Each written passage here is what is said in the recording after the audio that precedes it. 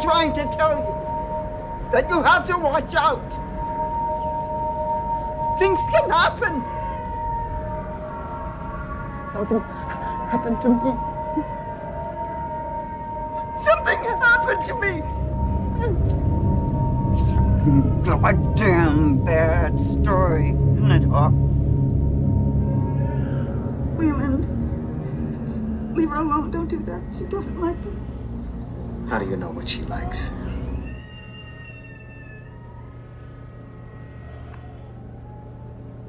I miss her so much. I miss her so much. I miss her so much.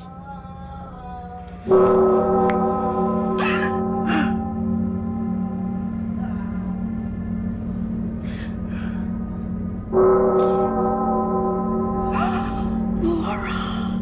Oh, Laura, my baby. Oh, Laura. This is the water. And this is the lamb. Drink full. And this hand. The horse is the white of the eyes.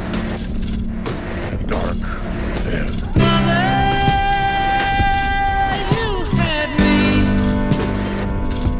I never had you.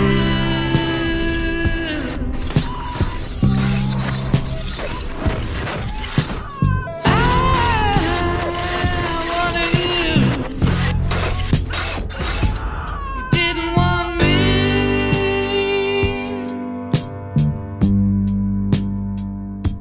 So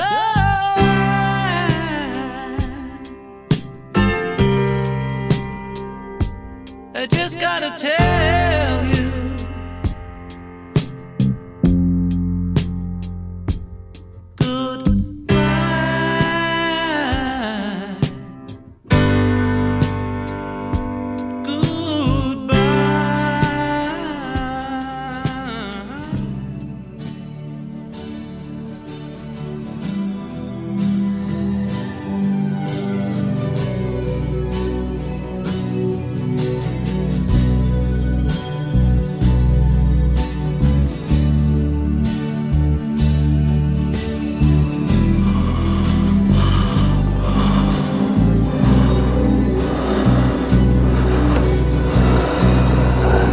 goodbye, goodbye.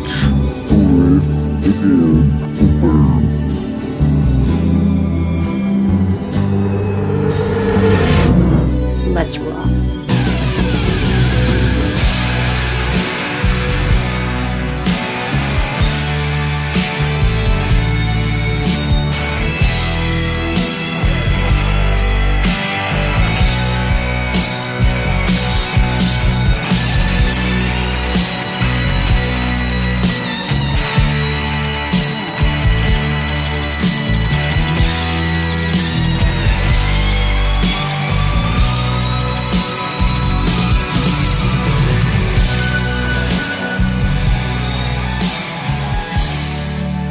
Chopping wood inside.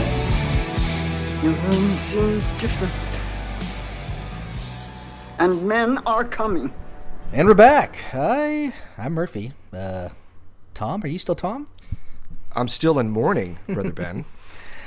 I know. Filmstruck just ended, which was a wonderful service that's now gone. And Tom and I are having classic movie withdrawals. Yes, it's horrible. We've been really, for me, the last week or so, it's been on an endless loop to try to just maximize every second of Filmstruck. And I feel bad because we've had it for like months and months and months, and I kind of took it for granted. But this last week, I was watching movie after movie after movie. So what were the last couple of movies that you watched?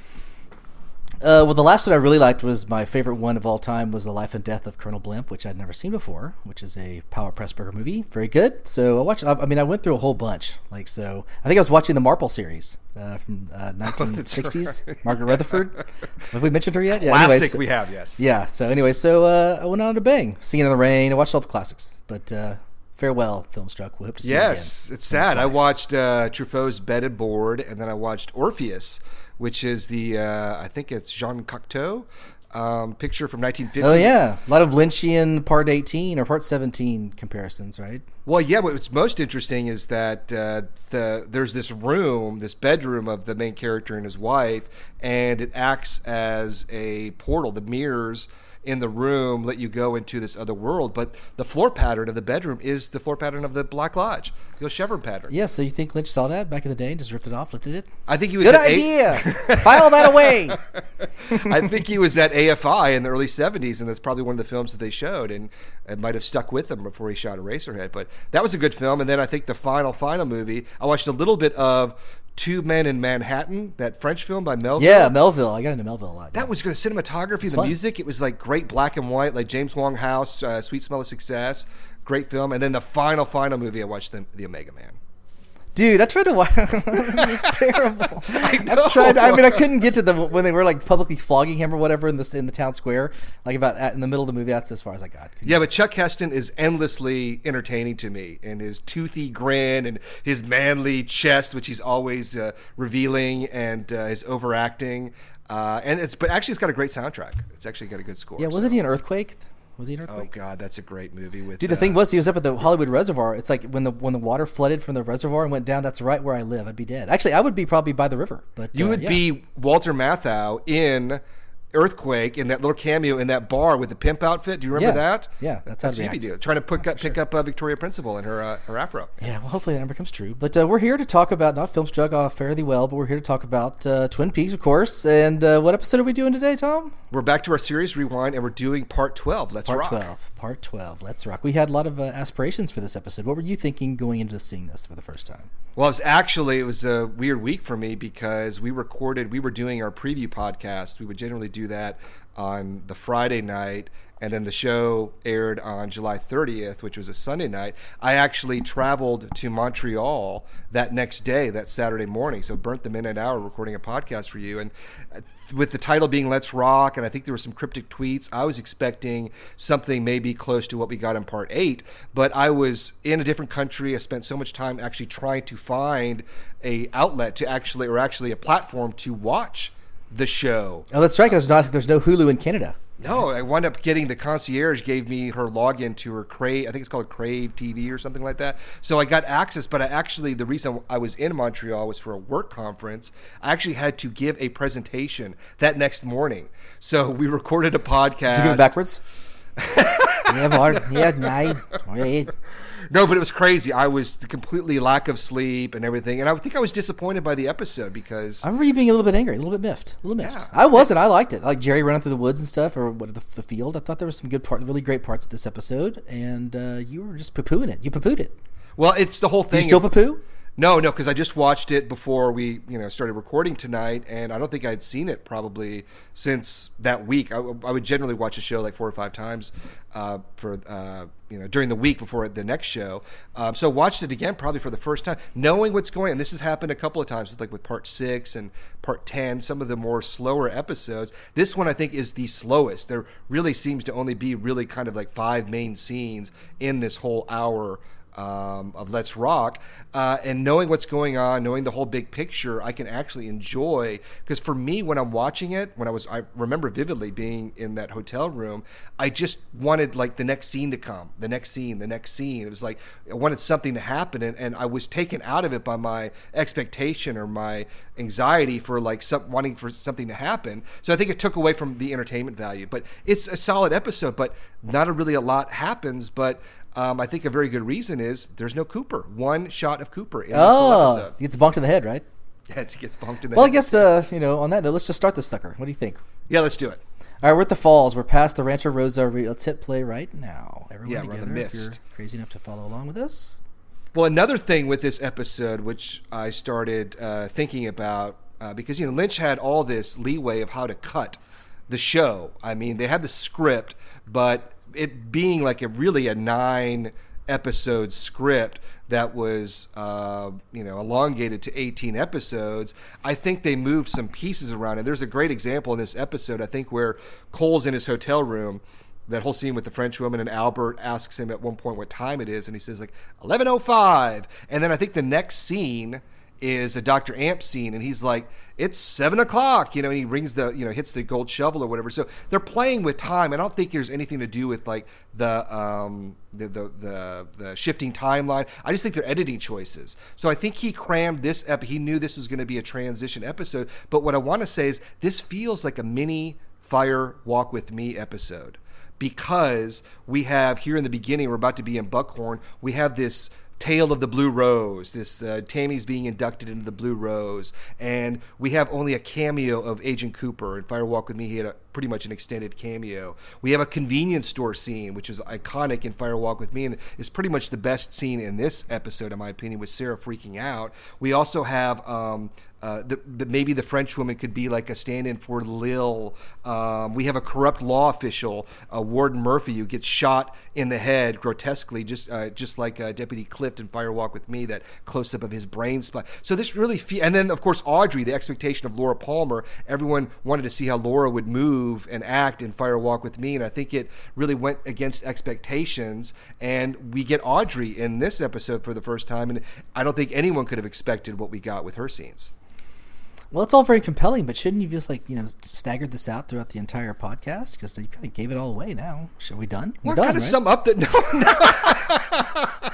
no, but it does. It really does. And the musical cues. I mean, maybe this is what Lynch is doing here. Is he knew that this one wasn't going to have the potency of some of the other, especially Part 11. There was a lot of frenetic action in Part 11, a lot of moving pieces, a lot of information. Maybe he knew this one was going to be a little slower, and he made it deliberately kind of like a Fire Walk With Me feel, knowing what we're going to get in Part 15 and Part 17 and ultimately 18, Fire Walk With Me being so important to the narrative that maybe this is a little pocket Fire Walk With Me narrative that he decided to cram all these particular bits into this particular episode. Because the musical choices as well is very heavy in Fire Walk With Me.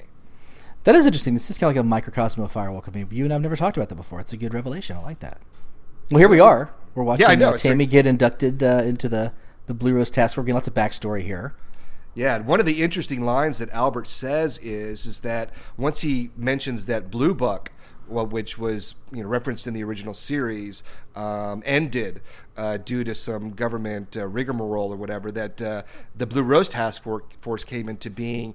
And what he talks about is their reason for going into these cases is because they were the unresolved cases from the Project Blue Book. But he said that the team was created to start to get answers that could not be reached except by an alternate path that they've been traveling on ever since. So I thought the line, an alternate path, was a very curious choice because, an alternate path, I mean, does that connote that they're really kind of in the Philip Jeffries, Major Briggs kind of, role here of like not dealing with presumed realities?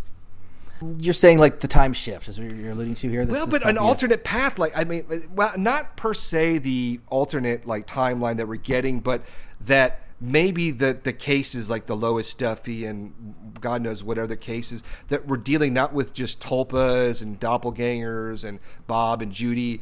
Maybe alternate paths are paths to alternate dimensions.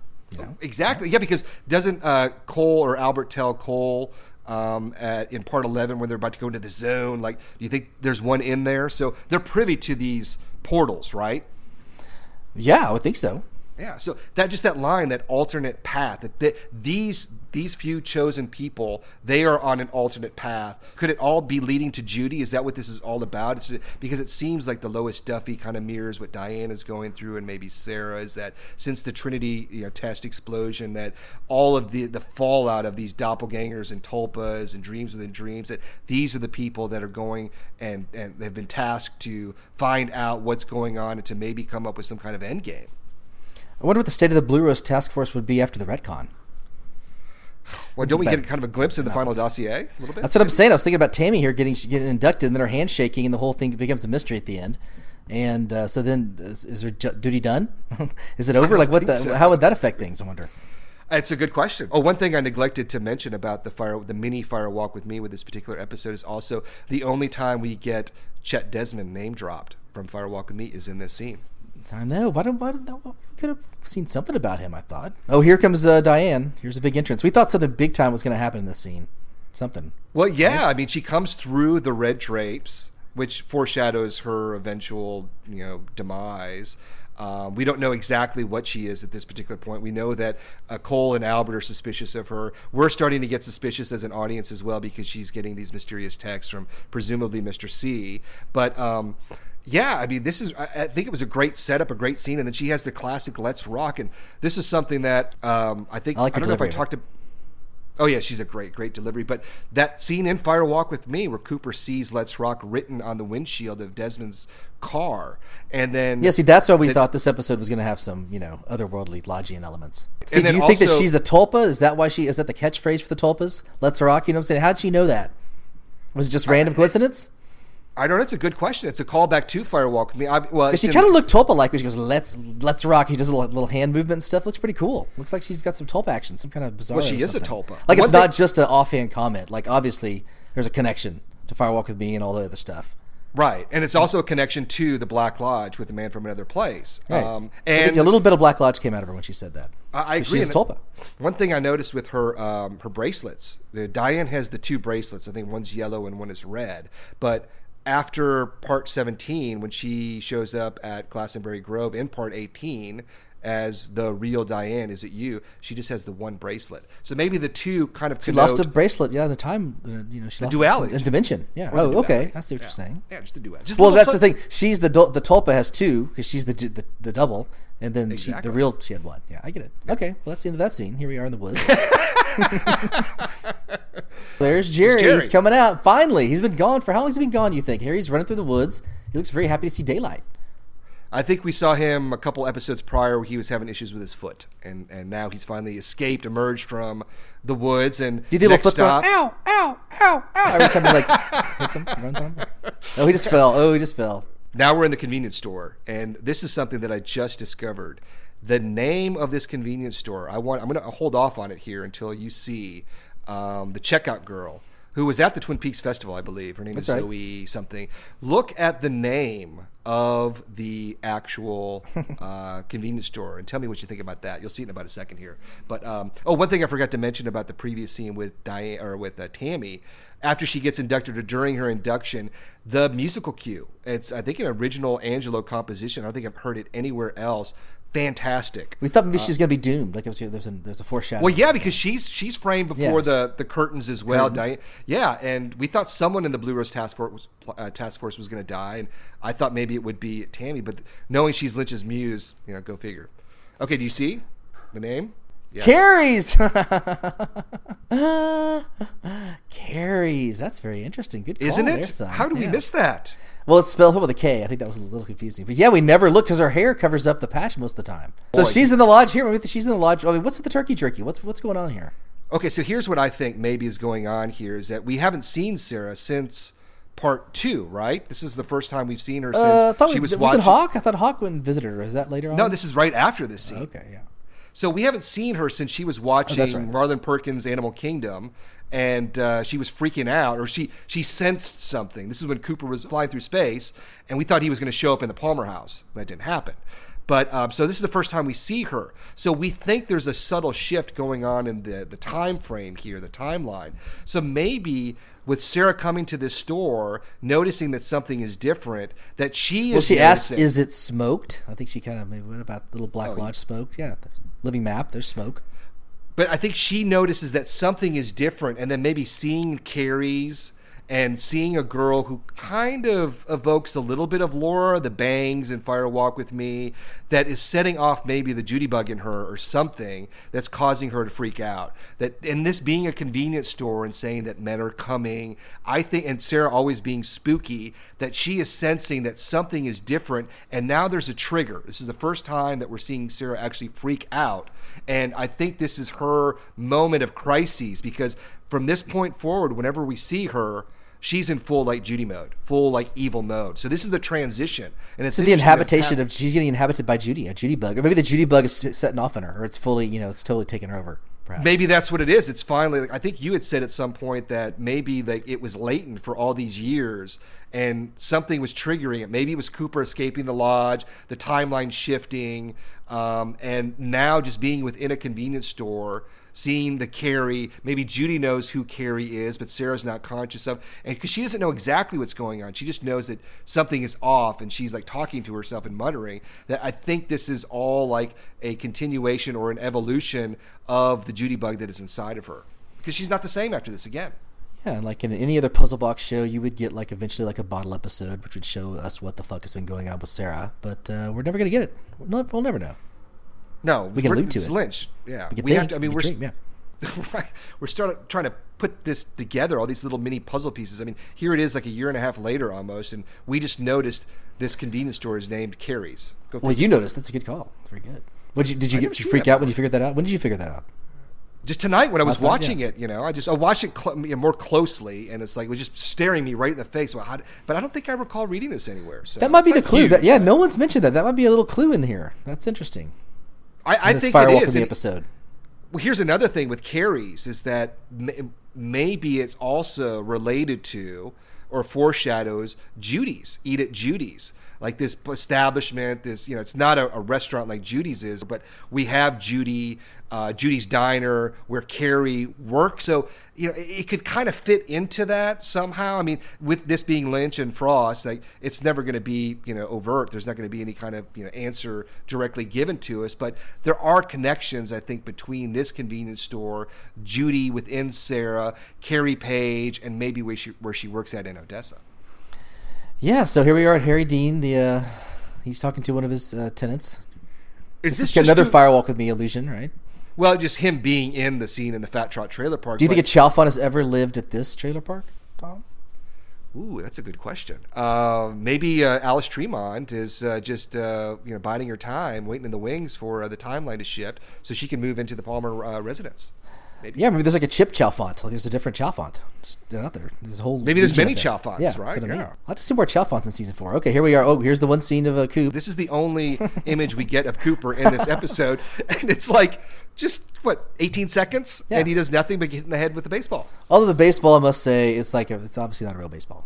It's very soft. Yeah, you can tell. Yes, it is. I think Kyle should have been fully socked in the head. Oh, there he goes. That was like a wiffle ball. And also something we haven't talked about. We've gone through these series rewinds. I think since part 9, there's been no Mr. C as well. So that absence of evil or malevolence from his character in this arc of episodes from 9 through 12, I think hurts more of the darker nature of the show because of the lack of his presence. Yeah, it does feel like they have the big storyboard and they have all, like you said, moving scenes around and whatnot, editing. Like this is like just an episode that has a lot of the extra scenes. They go, well, let's put them all here in 12. Right. Because really the Sarah stuff really carries it. And here we are, Hawk is at the Palmer house, walking up to check on Sarah. This is like one of my favorite scenes. There it is. Oh, there's the fan, dude. The fan's coming through. Uh-oh. But I also love the ambiance. And fortunately, when they shot this exterior, it was an overcast day. It really evokes the pilot episode. It wasn't a sunny day, and it really kind of adds to the mood of the scene. And this is just a fantastic scene between her and Hawk. I love this scene. And here she is. She's not the character we just saw in the convenience store at Carrie's. She now is like kind of changed over. She is in. Do you think she's drunk now? She's had the booze, and when she loses the booze, then she starts freaking out. But the booze keeps the demons away. Well, I mean, it does for us all, doesn't it? But no, I think that she's always probably perpetually drunk, but she seems more malevolent here, more kind of like a Leland Bob, like a Sarah Judy, just in her interaction. She knows who Hawk is, but that something is within her. There's a darkness, a presence, especially with the ceiling fan, the mood of the scene, the mysterious clanking of the bottles. Dude, you hear the clanking? She gave a complete comic double take with her eyes, like, oh, what's there? Like that was really. I didn't notice how obvious that was. Well, come on. There's something in there. There's someone in there. Who is it?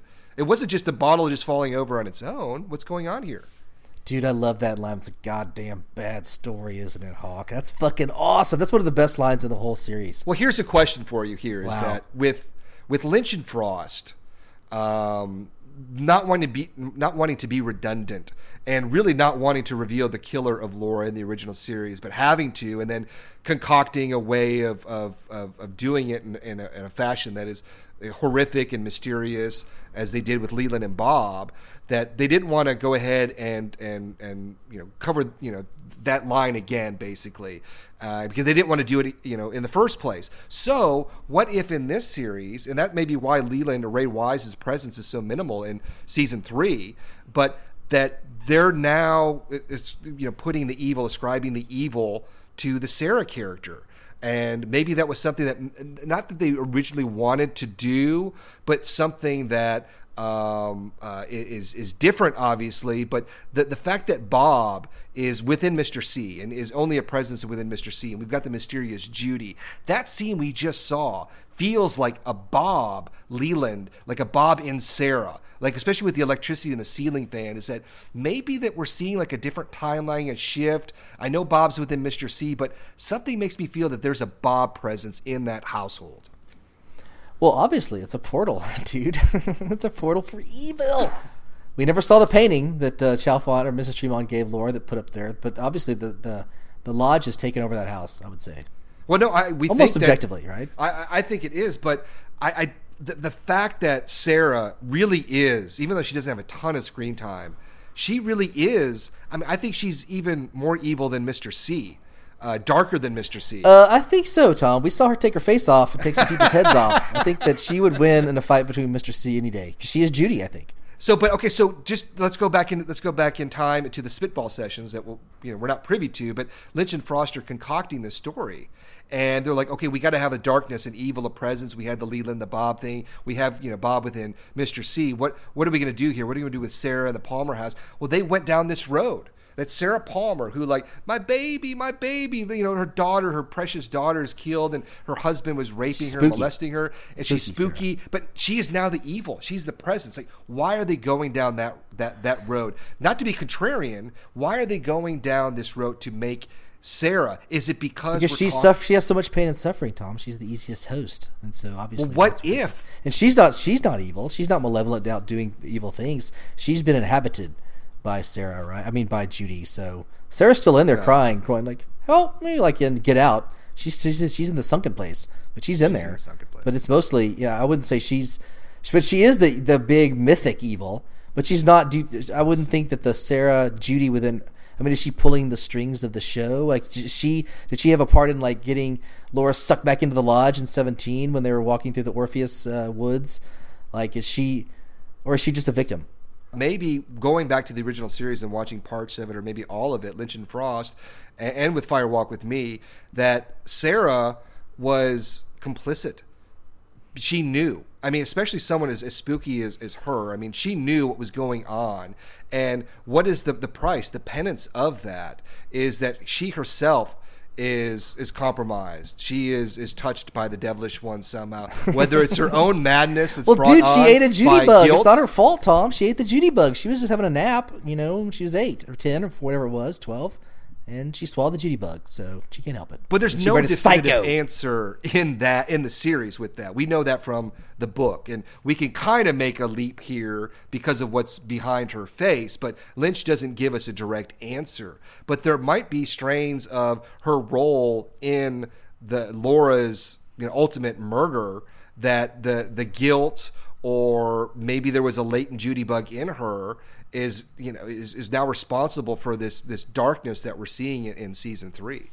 And I like that because it's more about the Fire Walk with Me really dives into the abuse angle and what it was like for Laura living in that house, and the incest and the trauma of that, and everyone's role in it, and that we didn't really get in the series, and we don't really touch on it in season 3. Or we're talking about the original series, but we don't touch a lot of it in season 3 because Laura's hardly mentioned. But we see the ramifications through the evolution of Sarah, what she's dealing with. I don't think this is just her brain being eaten away by guilt and whatnot, but I think it's a part of it.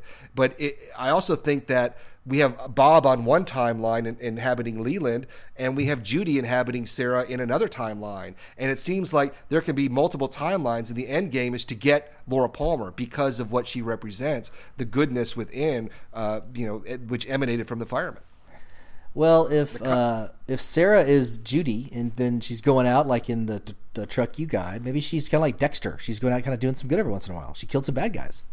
She doesn't just kill good people. Well, that was not premeditated. I mean, that guy was, it's a despicable human being. It was a great reveal for the audience, but I don't think that she's a serial murderer like kind of Leland. I don't think she's going through pages of Flesh World looking for, people who look like her Laura, but or Truck U's or what have you. She probably killed at least a dozen or so people just by random chance, just by walking through town like that, like in the last 25 years, just because she's had Judy in her the whole time. Well, if she wants to be a serial murderer with the Judy bug in her and killing all these Truck U's, I mean, she's living in the right town because the police in this town, at least in season 3, are not very completely good. Incompetent. Yeah, incompetent. Yeah, right. Yeah. It's just running amok up there. Yeah, the drugs. Okay, here we are with Ben and Sheriff Truman talking about bikes and keys. Did you enjoy this scene? I did because it's Ben, it's Frank, it's a long scene, but.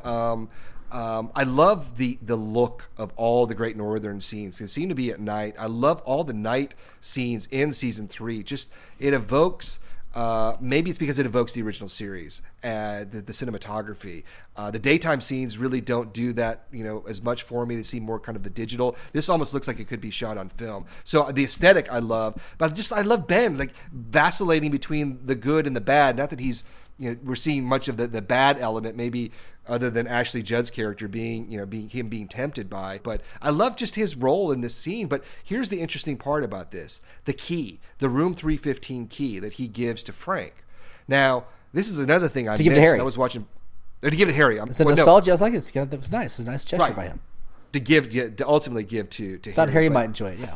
Do you remember in part 17 when Cooper asks Harry for the key, or asks Frank for the key, like when all the shit after the Bob Bubble? Yep. He asks him for the key, and Frank goes, well, how? How do you know? Do you know what Cooper says? What? He says Major Briggs. Briggs knew. Yeah, I missed that too. Or maybe we talked about it before and we just kind of slipped our minds, but Major Briggs knew the key would play a role in season 3 and that Frank would ultimately have it. And somehow that was communicated to Cooper. So this opens up a huge, web of all kinds of theories and speculation that we're probably going to dive into a future podcast on. But I think what that means is, and in addition to his fingerprints being found at all those different crime scenes over the years, is that, and his body never aged, that Briggs was doing the time jump from 1989 to the present day, trying to find where Mr. C was, trying to connect all these dots to get to that point in part 17, to get Cooper ultimately to that doorway, which would lead to the one-armed man, which ultimately would lead him going back in time to saving Laura, which ties in to Cole's revelation to Albert that Briggs, Cooper, and Cole came up with a plan that would lead to Judy. That's what Briggs is doing. That whole thing is all about Judy. And he knew everything that was going on in season 3. So when we're watching the scene in Ben Horne's office, he's like omniscient. There's a head. There's a Briggs head floating in the background that we can't see. That's watching it. Well, why didn't they put the fucking Briggs head in there? I would have loved to see that, Tom. I know he's in that room. That's a great Is he the hum? Maybe Garland had a wonderful singing voice. He's a cappella. He was like a soprano. Don't you think he would have a great? He would have a great. Yeah. He would have a great. He's very bass. Yeah, baritone now. He's kind of like Clarence the Angel from It's a Wonderful Life, trying to help out Jimmy Stewart Cooper. Yeah. But he should have picked a better guy. He should have picked a better subject, I think. He would probably have a great singing voice. Remember that scene in Stir Crazy where they're in jail and the big, mysterious, the ogre, that serial killer was that huge guy, bald head, but he was actually like an opera singer and had this great, beautiful, soprano voice. Do you remember that scene? Yeah, I think that's it. I think he would have a great, soprano. We figured it out. I thought it was Senorita Dido singing that song in the walls of the Great Northern. It's Garland's sweet But yeah, voice. So Major Briggs is a presence. His head, Blue Rose, that we saw in But dude, if he knew everything, Tom, wouldn't he know that if he gets to be omniscient and see the future, he'd know that Cooper's going to fuck this up. So why shouldn't he even trust him? No, it leads all the way up. His role, come on, his role ends when Cooper puts the key in the door in the Great Northern Furnace Room. Then it's Cooper time. It's up to Cooper. Yes. So it's up to that point. All right. Well, he could have pick somebody better. But here we are. Here's Lynch with his little friend here. Any thoughts on the meaning of this scene here? It's just more character development for Gordon, right? That's all it is. Well, I just think it just strikes his fancy, like Lynch as a writer / filmmaker, and whoever concocted this scene. This is Lynch. Who else would concoct it? Frost is like, we're going to do a complete throwaway scene with this huge, gorgeous model where she dotes all over you and makes you seem like a virile young man. Don't you think any other director that threw this scene into this show, that we would be like completely indulgent? We'd be slamming people, Tarantino's of the world and whatnot, for putting themselves in here.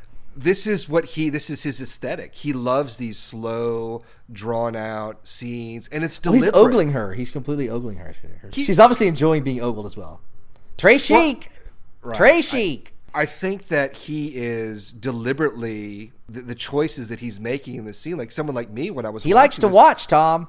He does like to watch. He's a voyeur. We're all voyeurs. Oh, he does. But he knows that the audience wants to get to the next bit, get to the next scene. What does Albert have to say? Albert is there with some crucial information, and he spends 5 minutes waiting, for this woman to get up, put her lipstick on her shoes, and all to get to. This is him and his aesthetic. So he's kind of. People would say he's trolling the audience, but I don't think that he's doing it. It's like I think he's satisfying himself. It's a comedy bit. Yeah, it's like the reactions of Albert are funny. Yeah, his comedic aesthetic. It's like something where I compare to Hitchcock. Hitchcock's one of his favorite movies is the Trouble with Harry, which you do not like, by the way. No, let's not even go there. Yeah. But that's his comedy. It's not a good one. Absurdist. But he likes that Jacques Tati, slow mise en scène, let it play out in front of the camera. And in fact, Mark Frost, I think the last movie he watched before Filmstruck went down was Playtime by Jacques Tati. Tati, I saw that. They love them some Tati. Yeah, so hey, I like this scene. I think you're the one we're reversing it because I think I was defending the scene when we first watched it, and I don't think you liked it as much then because you're wanting to get to the action. Well, now I can appreciate it for what it is. Now I know what the whole is. I can go ahead and even the Audrey, the 12 minute. It's a beautiful symphony of flirtation and diversion, Tom. It is, but it's beautifully shot, and I like the comic sensibility of it. It's not my favorite scene. I would like a little bit more, action and what have you, but I can, respect it for what it is. Me too, friend. Well, there she is. She makes her exit, and here we get a little scene with Albert. He looks very happy. Gordon's very happy walking back to that door. I've still got it. You should have said that. This is good. I forgot about this. The whole setup is for this turn-up joke, basically. Right? I like the whole. He's just holding. She does not react at all. Oh, I like the blink. Who? The Albert blink? No, he stares at him and then he blinks before he says his line. Lynch does. It's almost like he cues himself to. Well, he's letting this even play out as well, and then doesn't he say something about Albert? There are 6,000 languages on Earth today. It's like, why? What does that mean? Well, but the only one that matters is the universal language of love, Tom. That's what he's saying. Very good. And Albert's not getting enough of it, and Albert needs to go find what's her name, Constance. Oh yeah, here's the incoming to Las Vegas. They're tracking Diane's. How do they do that? I guess they could do anything, right? NSA. They have all those gadgets and whatnot in the motel room. Yeah. That's what they're all tracking. They're all tracking the servers in Mexico and God knows where else to try to find where Mr. C is and the incoming, outgoing messages between him and Diane. I like Gordon Cole's methods. He's slowly interrogating Diane passively instead of throwing her into a box and torturing her. So this is good. I like his practices better than the other FBI officials in past regimes. Well, here's another thing to think about with Cole is that he really is. He's going to wine and dine his suspects. What's that? He's going to wine. He wine and dines his suspects. Yeah, that's probably what he's known for. I think that I'm sorry. What Cole? Don't apologize. We got to fill in this scene. A lot of fill, Tom. A lot of fill. Well, I think what Cole is doing as well. Like we talked about this a lot. Is that we're kind of bemoaning the fact that they seem to be a little lax in their police work. And I think since Cole is leading, the charge here, 75 strong, that he is really waiting for Cooper to get back to him, whether it's Mr. C that he saw at the Yankton Federal Prison or the Cooper that we find in Part 17. He's waiting for a message from Cooper Because it's what he tells Albert, is that this whole plan that they concocted, he knows the shit is going down right now and that Cooper is going to deliver some kind of message to him, and he ultimately does. So I think that's another reason why they're not... They didn't even mention anything because of, like, you know, Matthew Lillard's head blowing up and all that stuff from the last episode. They went to the zone. There was no mention. You mean in this episode? The one before, right? Did they go to the zone in part 11? Yeah, but what do you mean? Like, they didn't talk about it? Because this is happening soon after. There's no mention of, like, well, we did forensics on the Lillard head. It's got some ectoplasm on it. Like, there's no, like, debriefing or, like, trying to figure out what the fuck that just was. There was never any chemical analysis done, or at least given to us, of what was the Garmonbozia that Mr. C upchucked in part 3. That's what I was waiting for. Yeah, exactly. We talked about that. Too bad Tammy didn't have her camera going. Somebody should have filmed that zone, the portal. I could have gotten some hits on YouTube. Yeah, people were interested in that. Blue Rose, some other. I think, you know, they didn't really follow that up either. Seeing the zone, that would be like seeing a UFO if you saw that in real life. I saw this thing, a bright light. It's floating up in the sky. Well, you know, they didn't really bother with that. That is something to consider, is that whole thing about the dirty bearded man and the zone and the experience in Ruth's body. It just they seemed kind of like nonplussed by it. Right. And then even Gordon's reaction of, like, you know, Lillard dying, like, he's dead. It's just kind of like just commonplace. And let's move on to the next thing. It's like, that's a very traumatic episode of what they experienced. Cole almost getting sucked in, Lillard's head being popped off, the coordinates, Ruth's body, it's all coming together. But, you know, fine Bordeaux, gotta move on. Hot French woman, and coordinates. That's it. That's how you have a 45-year career in the FBI. You just got to move on to the next case now. Can't sweat too much. Well, we just missed the entire scene of what's his name, the prison warden getting shot by what their names? Tim Roth. Oh, you mean Chantal and Hutch? Yeah. Well, they have more screen time than Agent Cooper or Mr. C in this episode. Yeah. And, but, you know, he felt like they didn't need to show that, right? Mr. C gave him instructions to go ahead and kill him. But I think this was discussed in the DVD, the Blu-ray that came out, that Tim Roth and Jennifer Jason Leigh, I think, like, originally their roles weren't as prominent. Well, they're not really prominent, but as big. And I think that he liked their characters, or even I think maybe Tim Roth was kind of goading Lynch to write more scenes for him. And maybe that was one of the scenes. Maybe they decided to do they're that. like A-listers, so they built it out. It was funny. It was good. I like the repertoire. Or rapport, as they say. And now we got the Dr. Amp scene. Now, yep, here we are, Dr. Amp. What is this, the first time or the second time we've seen him? well, I think it's the third time. The third. Or maybe like the... Ooh, well, we've seen him multiple times. I kind of zoned out. I love his message, but I did kind of tune out after the third rant. Well, here's the thing. I was watching the scene again. I was like, well, why put this back in? It's pretty much rehashing what we got in, I think it was part 5. And the scene ends on a line of dialogue, and it cuts almost dramatically because it cuts right to Audrey. But the last line that Jacoby says is, the 9th level of hell will welcome you. And then, bing, cut right to Audrey. So I think this was set up, put in directly for that line to cut directly to Audrey, knowing what we know about Audrey. She really is in some kind of purgatory. Whether Charlie is Virgil and was it Beatrice Portnelli? Is that her name? Mm-hmm. Portnelli? Dante's I think I read the Divine Comedy like 15, 20 years ago, so it's a little... I don't think anyone actually read it. We read like the Cliff Notes in like 8th grade. No, I actually bought the Divine Comedy. I read it. It's like all these cantatas, and it's hard to... But I was into it, but I'm not smart enough to really understand what it all means. Did you read in Latin? I actually did. Pig Latin, actually. Okay, I read it back. Yeah, hey, do you think they would have sold... How many golden shovels could they have sold at the Twin Peaks Festival? Oh, that's a good point. Yeah, I would have bought a gold shovel. I would have bought like a little mini gold shovel to, kind of like supplement my cocaine habit. Yeah, your cocaine habit. Yeah, right. All right. Around the neck, little gold shell, little sure. mini. Like the myself 70s. Out of the shit. Yeah, exactly. Yeah. Little tiny one. Yeah, back in the day. Well, my dad was in the record business in the 70s. He did a bunch of cocaine. He worked for Capitol Records, and I'm just carrying on the. I know you for the last 20 years. You never did cocaine your entire life. You'd be starting like lemonade crystals or like sugar sweetener, sweet low, everything. Oh wow, he's dropping all kinds of f-bombs in this. Here it is. Welcome to the 9th level of hell, and there it is. Here's Audrey. Everyone's been waiting to see her. And isn't that a great shot? Great this opener. Tracking shot. Yeah. It's because she doesn't move at all pretty much in this scene, which I think is also a nice tell. But I love this slow tracking shot from the side, which starts on Audrey, and it comes to Charlie, and then we're basically getting this normal kind of like, two shots, with them in their own individual shots. It's very simple, but the way to to intro into that scene with her character, because they knew that everyone was clamoring for Audrey, that this was going to be the first time. So he did it in a very interesting fashion, and I love the setup with Dr. Amp's line, because no one knows what her situation is, and we're slowly going to find out during this 12-minute and 38-second scene, I think it's 38 seconds, of what her kind of dilemma is and what's going on, and the fact that I think that even right off the bat that we're suspecting that she is not in the real world, so to speak, and Charlie isn't her real life husband, and all of these names and these situations are kind of codes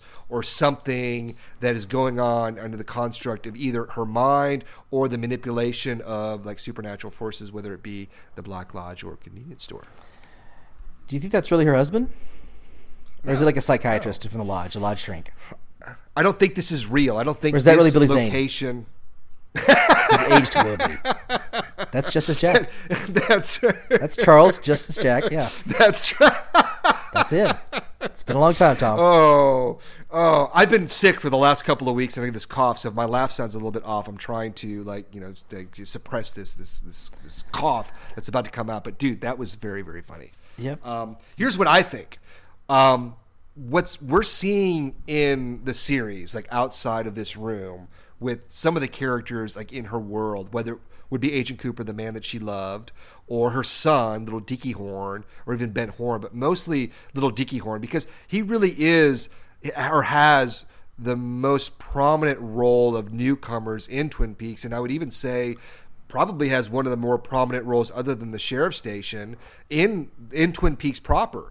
That what is going on here? I don't think he represents Billy, because she is talking, Sherilyn Fenn, Audrey's talking about this Billy character who she's fucking, who she's in love Everyone with. Everyone knows Billy's he's the one with in the jail cell. It's drooling and repeating. I can see her having an affair with that guy if he gets himself cleaned up a little bit. I can see it. Take care of the bleeding gums, whatever he's got going on. The subtext of the scene is the plight of her demon child, little Dickie Horn, because when Charlie eventually calls, I think it's Tina, who I don't know if that's Billy's wife or not, but she apparently can tell from their conversation that she tells him something. She tells Charlie something that shocks him, and you can also tell that Tina is telling Charlie to promise him not to tell Audrey. That's what I'm inferring from that scene, and he won't tell her, and she's freaking out. You're not going to tell me, Charlie?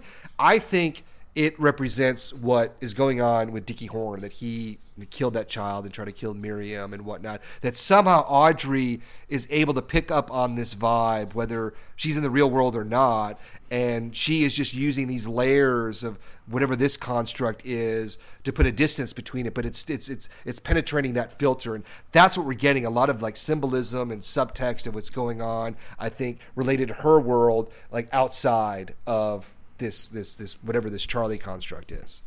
Well, I always thought that when I first saw this show that you could have taken the camera and panned down from that phone that he's using, and it would not be connected to the wall or it'd be cut. Like he's not talking to anybody. That's a toy phone. It's not a real phone, Tom.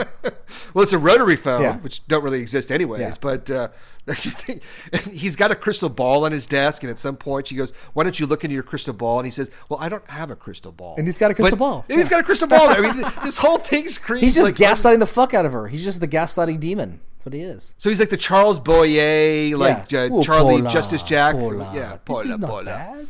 Everything is good. Yeah, so I think that's what he is. He's just he's a figment of the lodge. I don't really understand it. I obviously Mark Frost wanted us to believe that this is real. That he really did. This is the accountant, and they're married, and she's been in and out of the mental institution. But like this scene, it would make you think that this scene really did happen. But I still don't think it did. No, it didn't. I think the nightmare. No, I think the fact that when she gets to the Roadhouse, the culmination of these scenes, getting there, and then all of a sudden, I'm so sleepy, but I'll go. I know, right? But I mean, that created a bunch of memes. Like the "I'm so sleepy" is really good. Oh, his character in the he's scene, great. Yeah. But we hated this scene when we first saw it. You really did, right? I did, because it just it. Here's the thing with this show, and this really is the scene that really represents, I think, the tough factor of loving Twin Peaks. Is if you can get to this scene and love it, then you can go anywhere in this doesn't series. Right. It doesn't. This is not a conventional narrative. This is not Game of Thrones. This is not Breaking Bad or Mad Men or The Sopranos or whatever is hot and great and critically acclaimed right now. This is a different type of narrative. And Lynch has been doing this pretty much his entire career. He's had moments where the mainstream he came close to the mainstream, but I think it was more the mainstream coming to David Lynch as opposed to David Lynch coming to the mainstream, is that he is more interested in kind of an anti-narrative, so to speak, and dream logic and symbols and going with his gut and intuition and all this other stuff. And that's what we got with season 3. We get moments. We've got a core mystery. We got a core story, but we have all these different scenes that seem like disconnected and not and that don't really have any real beginning, middle, or end. Sometimes we start at a beginning and don't have a middle and end. And sometimes we start at an end. Sometimes we start in the middle and we don't go anywhere. And this scene really, really kind of represents that. And I think it's a testament to the creators themselves. They're not deliberately trying to manipulate or troll the audience. This is what's interesting to them, and it's just unconventional, and it doesn't play to a mass audience. It doesn't play to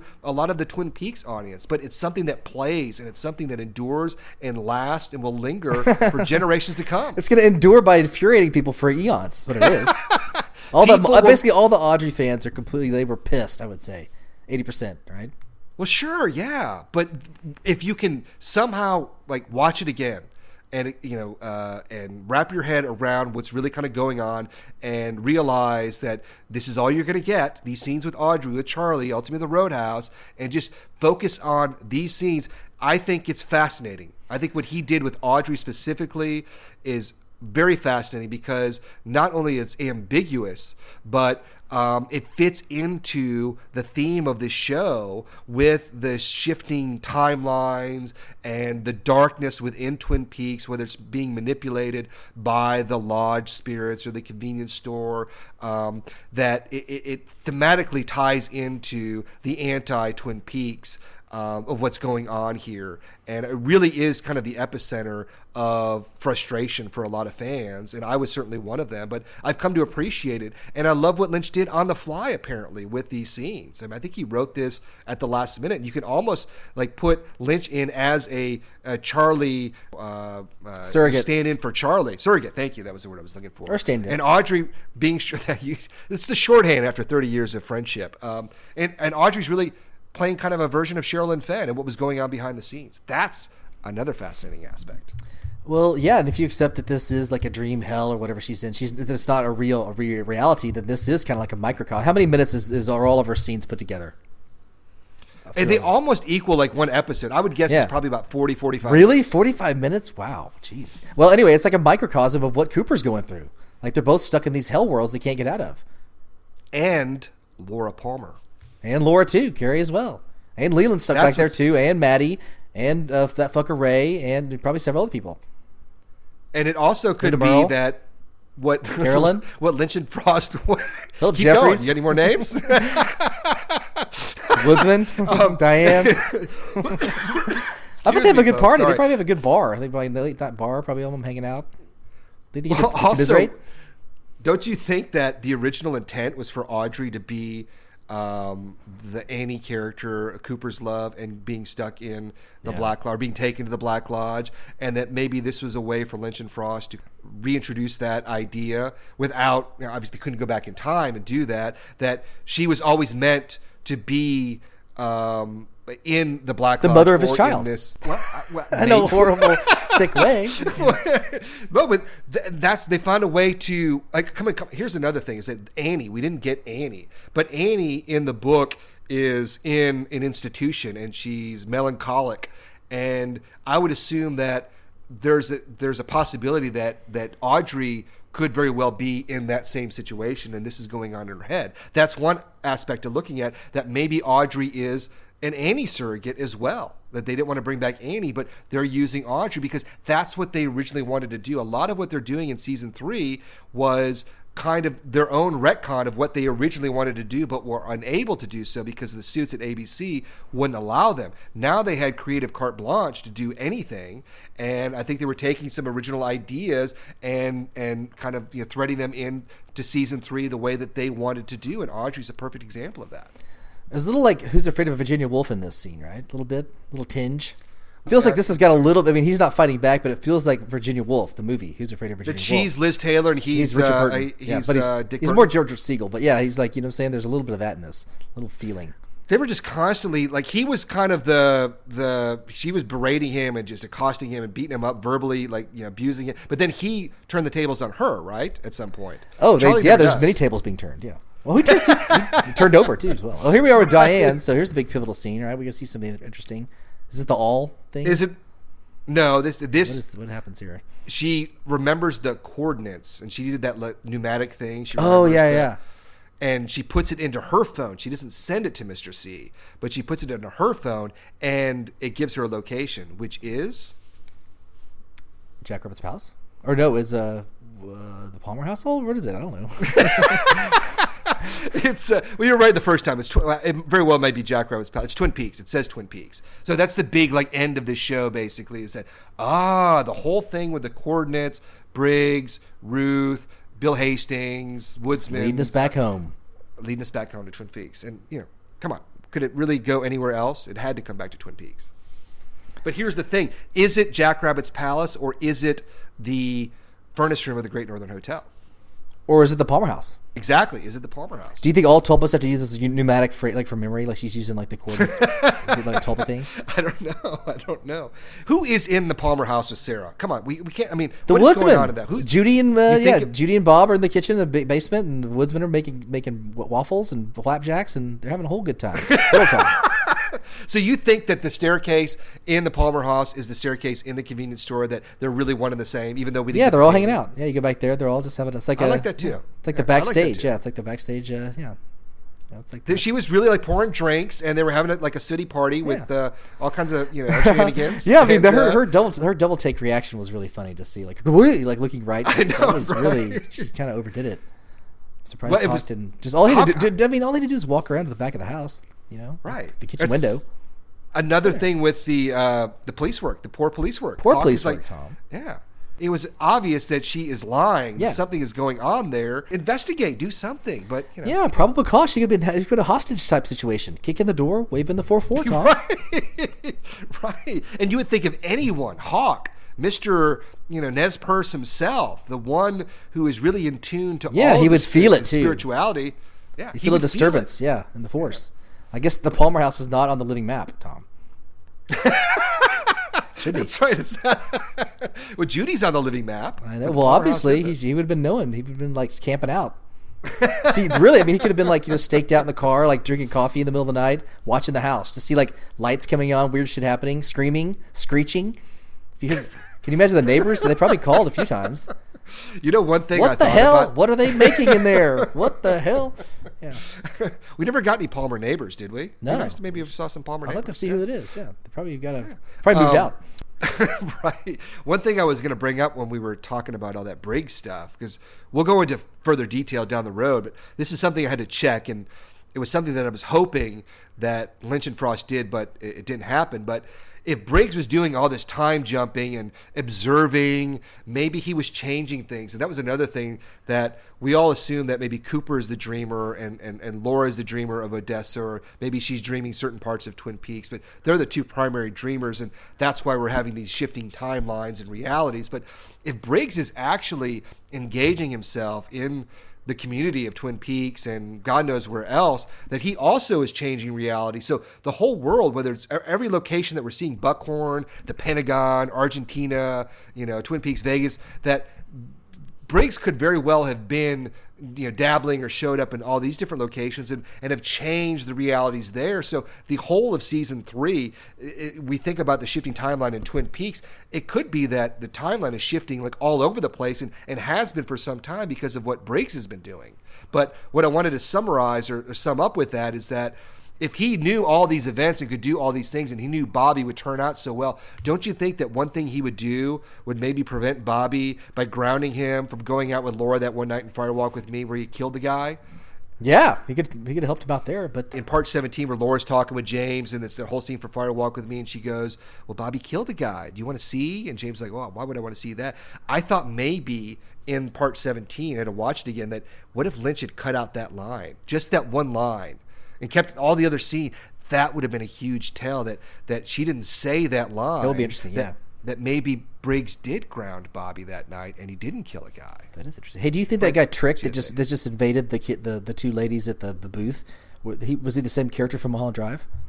Well, that's Scott Coffey, the great Scott Coffey, who's been in a lot great of Lynch cameo in Mulholland Drive. Yeah, he did. Doesn't his? I thought he was his Gary only- Hirschberger when I first saw him in 2001. I thought that was One and the same? Yeah, I thought, not quite. Yeah. You know, he was the Maybe son. they're brothers. Maybe maybe he's Snake 2? yeah, Snake 2. Electric Snake's Boogaloo? brother.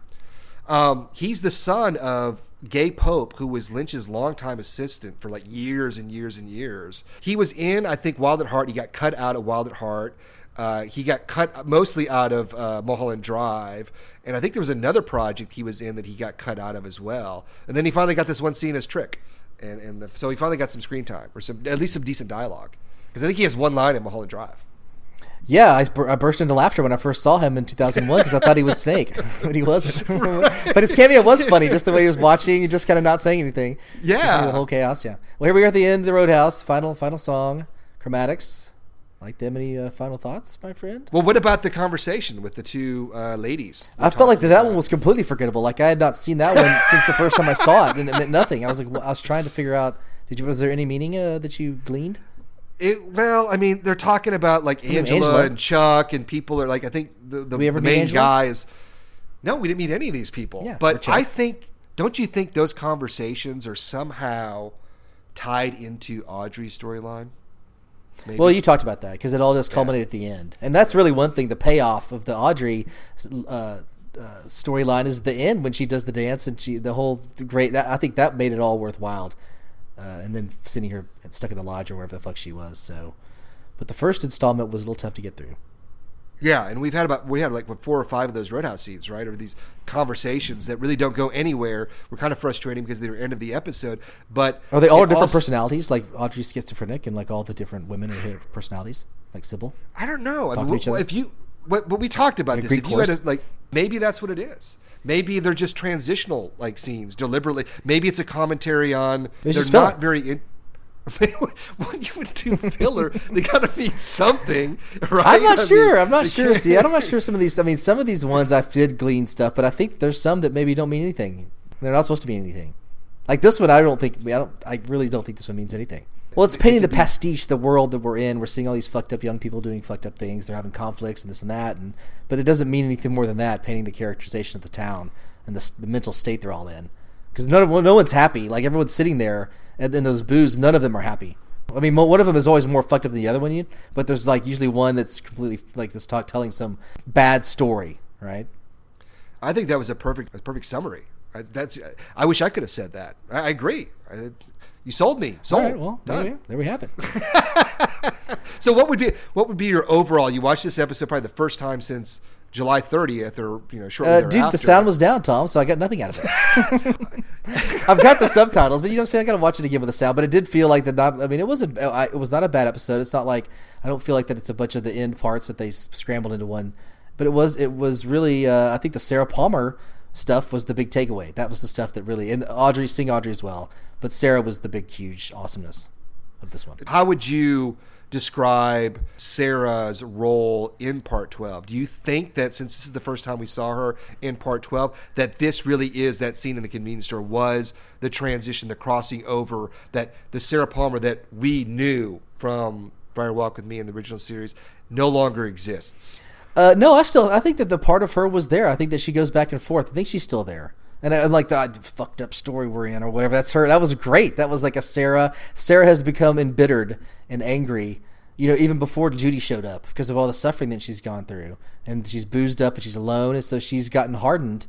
But I think that was a real telling Sarah-like comment, like 25 years later, of what her real character would say if she was angry with the world now at this point.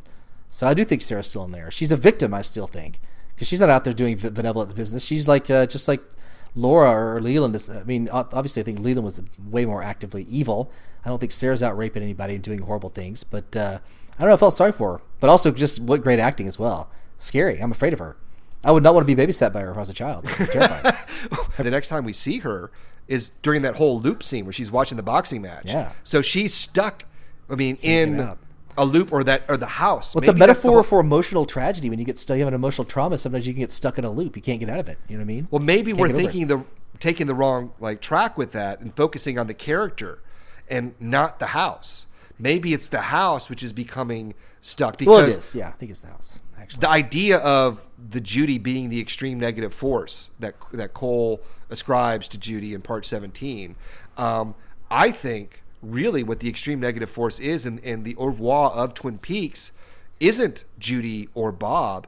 It's the Palmer house and the horrors that lie within. And what we're seeing ultimately here in the next episode, I think it's part 13, with the loop, is that the transition from Sarah, maybe the Judy bug being reacted or a timeline shift, that the house itself is now is starting to grow in essence and power or something, or in darkness, and that the loop that is happening in town is emanating from within the Palmer home and is extending out through the town and maybe throughout the world. Yeah, so they're going to slowly drive the entire town like mad and psycho. So they're all psychotically killing each other, like in Castle Rock, that show with Stephen King show, and so that once the evil quotient is like at 99%, then like the whole entire Palmer house disappears, moves on to the next town to wreak more havoc. That's a good point. But an interesting side note to that, and a contrast, is within that extreme negative force of the Palmer home, there still is, after all these years, and it makes sense because Laura is, Sarah's daughter, that she would still have photographs, and the iconic homecoming photo is still there. And when all the shit goes down in part 17, even though it's happening 25 years prior, somehow Sarah is privy to that, and she starts smashing the photo. You can't kill. There is some positivity within that home. And maybe that's what's going on if Sarah represents Judy, that she isn't trying to smash and kill her daughter, but it's the representation of the firemen. Like the contrast to Judy, the good to her evil, that's what she's trying to kill. And it's still within the Palmer home. And maybe that acted as some kind of deterrent or beacon to the events of what's going on, not only in the Palmer home, but in the community itself. It's like Laura Palmer. She's hovering over the damn community during the credits. So, Laura is the one, whether she's a small portrait or this we live inside of a dream big head Laura, she is the essence of Twin Peaks, and she is the definition of the light. Yeah, we didn't see any pictures of Leland on the wall. No, we didn't. I would have loved that one, that great shot of next to the urn. Remember, during his wake, in the original series, they had they had a Leland picture and the Laura picture. I would have loved to see that. Leland I just see one of Sarah or Leland and Sarah dancing, that would have been good. Yeah, that would have been good, my friend.